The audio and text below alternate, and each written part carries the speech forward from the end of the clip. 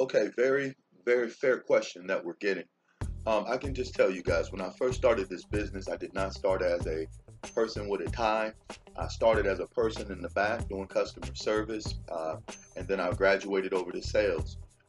When I got in a position to begin to explain the benefits and the features of the program, and the deal went over to the fulfillment side, which typically at this point is where I operate.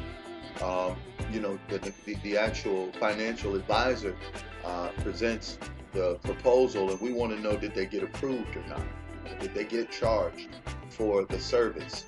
And I just want to share with you guys, charging someone for the service is not what secures the deal, it's the signature. So the better question is, did they sign? All right. So typically, we'll make the initial call that we take from you guys, make sure that the client has a clear understanding. We prepare the contract and send it back to the client. When we send it back to the client, it's up to the client to sign. You guys can call the client back at that point, and you can encourage them to sign. And as soon as they sign, I promise you we'll bill them. But until then, it would be not according to Tom Boggs' rule of ethics when it comes to business. It's called backwards.